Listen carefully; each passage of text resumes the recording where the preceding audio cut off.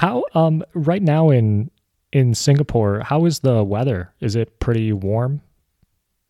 We just sort of starting to enter into the wet season again, maybe. But it's pretty warm. No, lately starting to get a bit warm. So we had some tropical rain yesterday. So maybe it's a wet season here again as well. Not sure. Yeah, it can get very hot. It's like it's always summertime. Uh, like like for European summer, yeah, it's the European summer. The temperature is actually much hotter than the European summer. But somehow the Europeans are telling me that it's hotter Hmm. during the European summers, even though the temperature is cooler. I have no idea how that works. Yeah, And have you always lived in Singapore? Like you were born and raised? yeah, yeah. I'm always Singapore, so born here, raised here. Yeah, Yeah. my mom is not. My mom is born in Malaysia, so during a time where no, we are still one country. Hmm. Mhm. Okay. Very cool. It I don't know too much about Singapore. Is it very diverse? Lots of different groups of people there. Yeah, we Singapore is actually in the middle of the Malay Peninsula, no archipelago, sorry. So which is also the peninsula, just south of Malaya. So by right, this is supposed to be a Malay region, but what happened is that the British colonized Singapore, and then so as a result, they brought in as what the British always do. They brought in all sort of workers from all around the world. They attract people from all around the world to work in their colonies.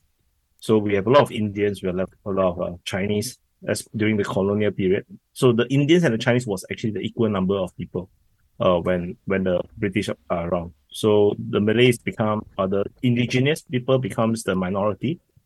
Because when the British came, it was just a fishing village. It was just a small village. So which is why the Malays, even if um, they grow their populations, it's still going to be a minority because how the British just sending immigrants in from all around the world. So eventually, what happened was that when India gained its independence, um, that was just after World War II, and Singapore was going through a lot of political changes. So a lot of Indians just went back to India.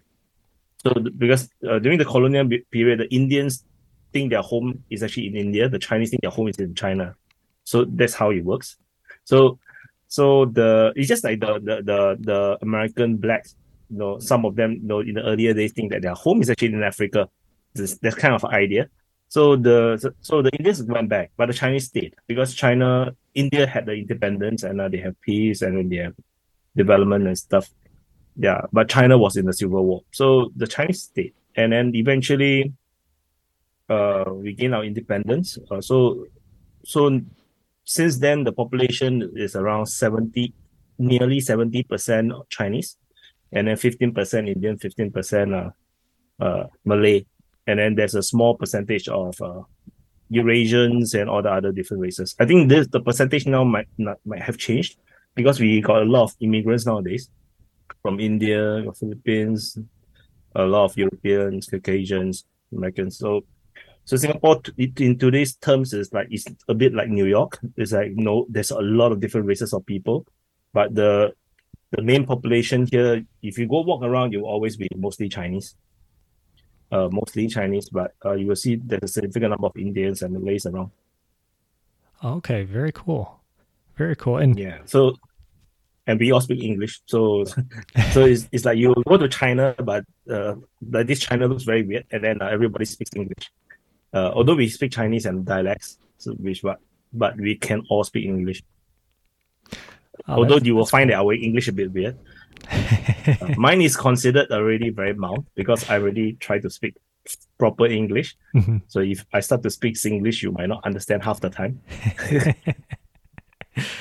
um, I wonder, do you pick up on like certain, like as far as like American English, do you pick up on like the certain like specific things to like American English? Maybe not even as far as the language, but maybe like the emojis. Like, earlier I had emoji Yeah, yeah, your message with a yeah, 100 and the peace sign. Like, yeah. do you pick So up on that?